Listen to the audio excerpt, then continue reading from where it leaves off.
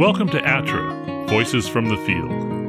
This Sustainable Agriculture podcast is presented by the National Center for Appropriate Technology with support from USDA Rural Business Cooperative.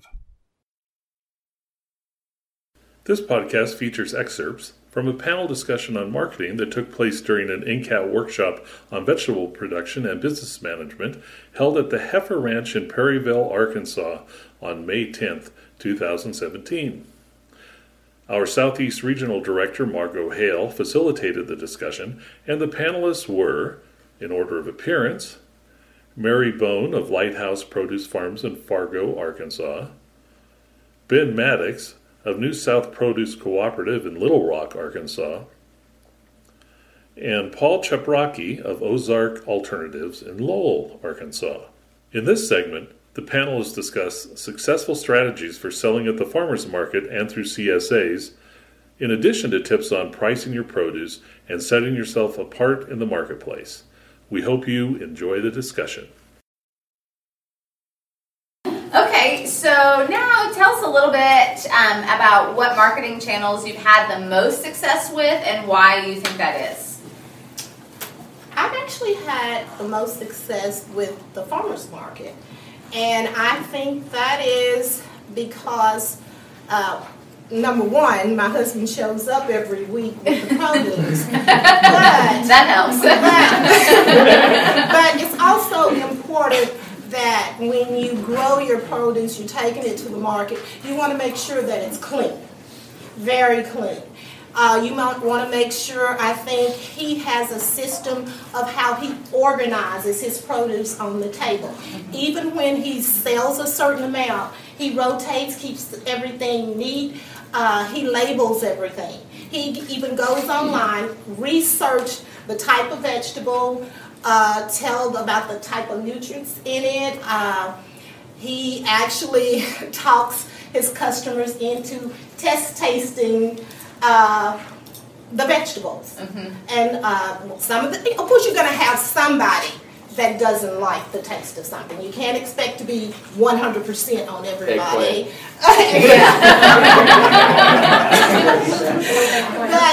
But he can sell eggplant. I want to hire him. My boy Ricky. But he really presentation is a big part of it. Like I say, you want to label everything. And you have to have that personable personality, approachable. Good morning. How are you all this morning? Yeah. You know, just customers walking by. Because most of the time at the farmer's market, before someone purchases something, they're going to check out everybody. And you have to be that one. And you may have 5 people that has, let's say, squash that day. So I would have to say that you would have to have that personality to make someone come back and choose you out of those 5 people. And I'm fortunate enough that my husband can do that. So those are some of the things that I think is working.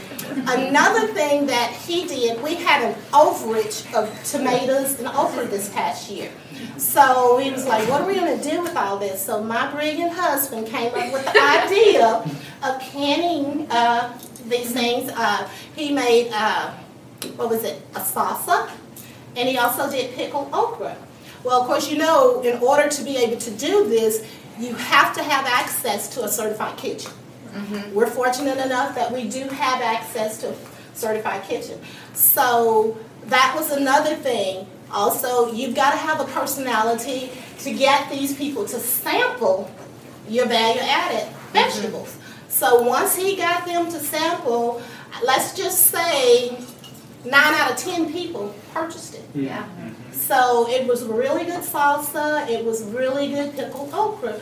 So that's where I'm doing the best, and it is challenging work. He's up early every Saturday morning. They're open at 7 o'clock. You got to pack out everything, but you got to be there on time when they come through, because if you miss the walkthrough, you may not get very many purchases. So, took too long. No, you're right. So markets you've had success with, and why? Yeah, I mean, so that's an interesting question. I think channel success, like market channel success, is sort of dependent on your goals. So we have, like I said, a hybrid of market types.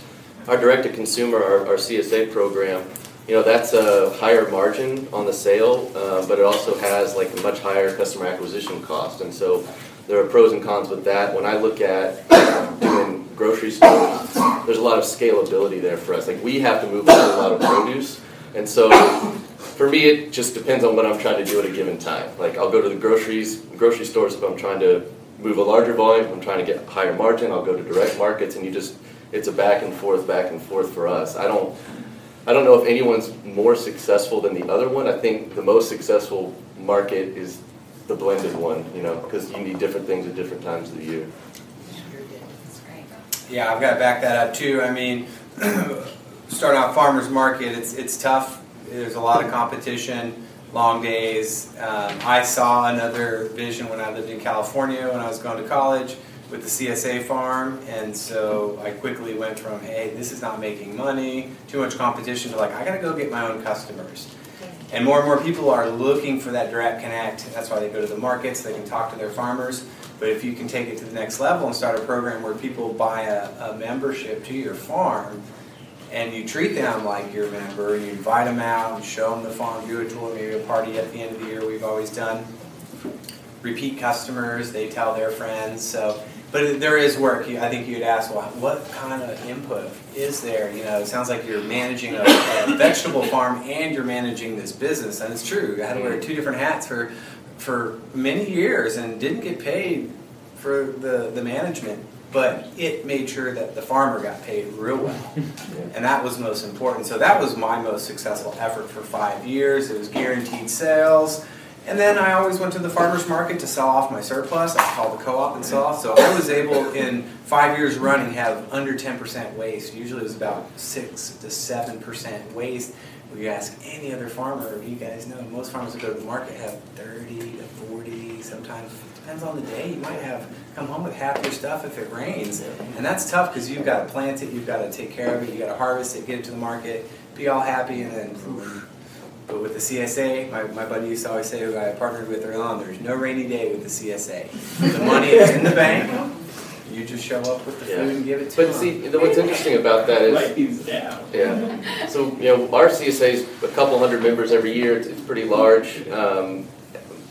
One of the things I'm noticing though is I think anyone who's doing CSA is facing increased competition from the Blue Aprons and the Farm Fresh to Use, and there's a million of them now. Yeah. And I think for a long time, CSA was sort of this protected market space for local small farmers, and it's definitely not that way anymore. Like I have lost customers to those big box direct home delivery services.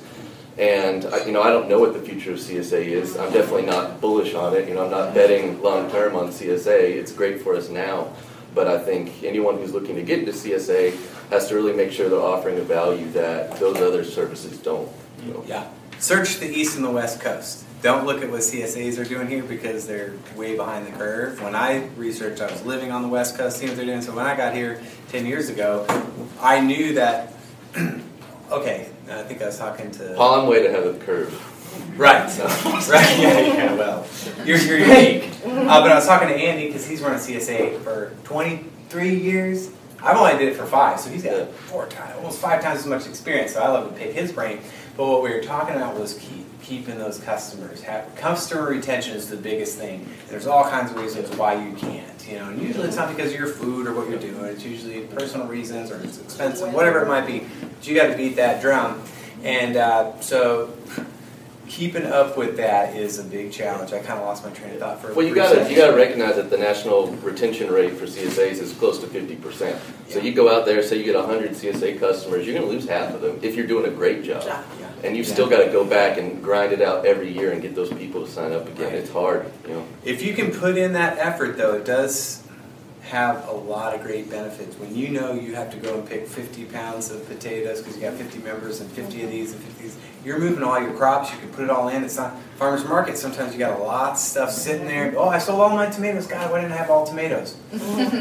But, you know, with the CSA, it's like, hey, they don't get to choose what they have. So you're going to put in some arugula, you're going to put in that asparagus, you're going to put in... It allows you to budget, too. Like, yes. You can build a farm budget around that. You absolutely can, because the money's in the bank, or it's coming soon, you can guarantee. But keeping up with that. So it's, you know, it's not for the weak at heart, or the faint at heart. You know, I mean, you got to be really into it and willing to work hard for that and for your customers, and you have to keep them close and blog about it and have them to the farm, and you know, you just got to get unique. Oh, so that's right. I remembered everybody came to the farm where I worked to come and pick up their produce every week, right? And they loved it. They brought their animals and their kids, and it was this great thing, and everybody loved it. And so, and I get back to Arkansas. I said, okay, so you're telling me I've got to go and try to get customers and tell them you got to pay me in advance. You don't get to choose what you're going to get, and you got to come get it every week. And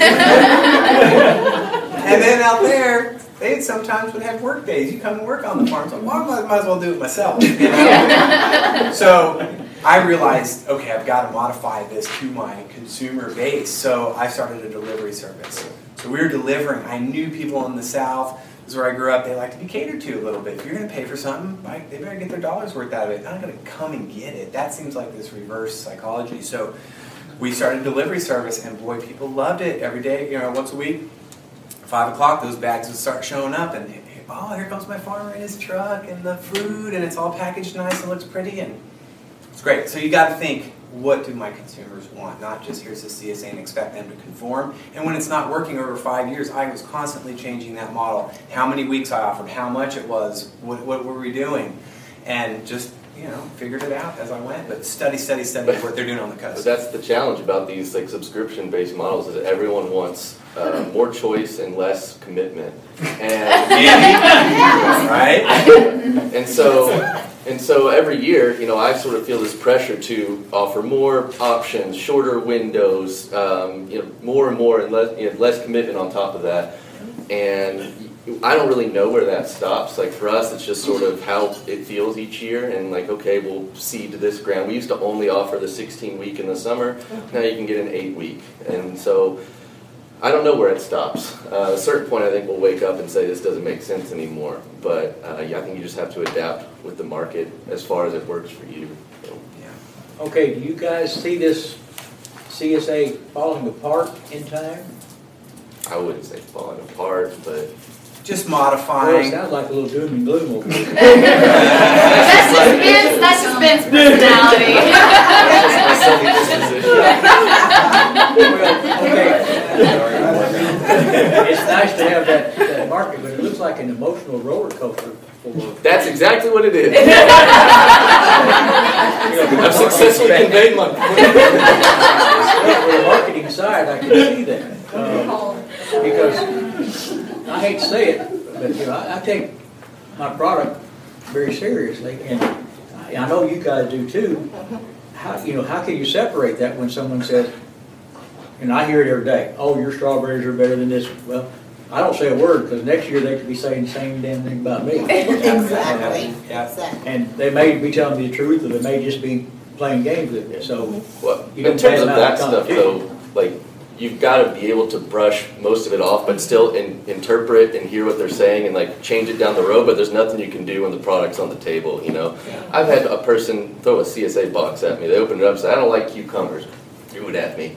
And oh yeah, and you've got to be able to brush it off. I mean, obviously that's an extreme case. They were having a bad day. Yes. It turns out we actually spoke later on, and he's like, "Man, I just had a real bad day." It's okay. He's back next year. Sign up again. Yeah, he's got issues. Yeah. It's not your cucumbers at that point. Yeah. But you do have to be able to brush a lot of that off, but also hear what they're saying and change things if it needs to be changed. So.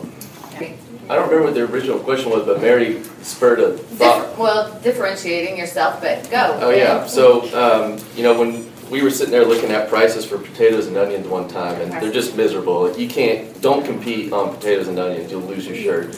But we still want to have some variety, and we want to be in that product category. So how can we compete? So on onions, we grow scallions, spring onions. On potatoes, we do fingerling potatoes, and those are things that are really hard for them to get from the broadline distributors.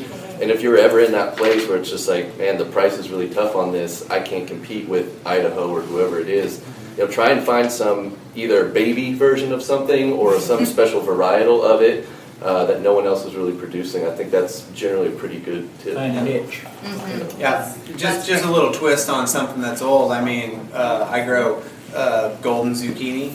Everybody's used to the green ones. You bring out these golden ones, and you just mix them in the basket. 2 green, 2 gold, and people just, wow, I've never seen anything like it. How does it taste? And purple cauliflower. Yeah. I mean, just, and they're out there. Those varieties are out there. Just change up cherry tomatoes. I mix the cherry tomatoes instead of just doing the red ones. Just little twists on things. If you're not like reinventing the wheel, but that's how you differentiate. Yeah. Set yourself apart.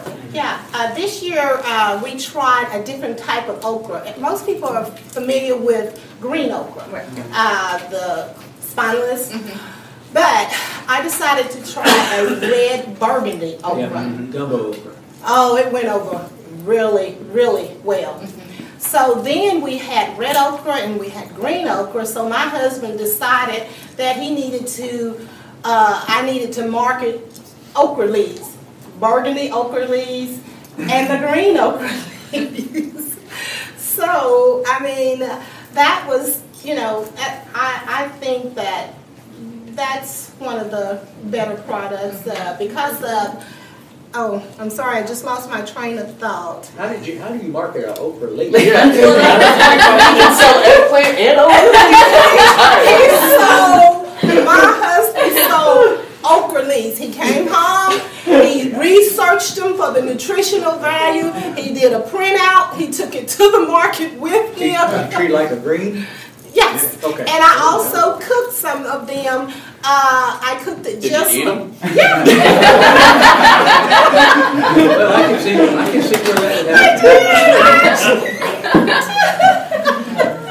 I did eat some.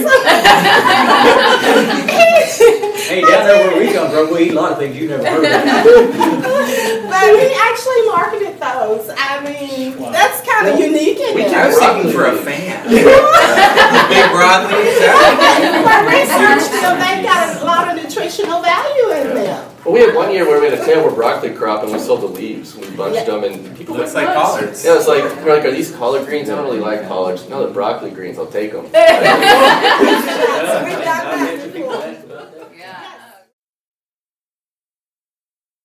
You can find other episodes of ATTRA, Voices from the Field, along with ATTRA's other sustainable agriculture resources at www.attra.ncat.org.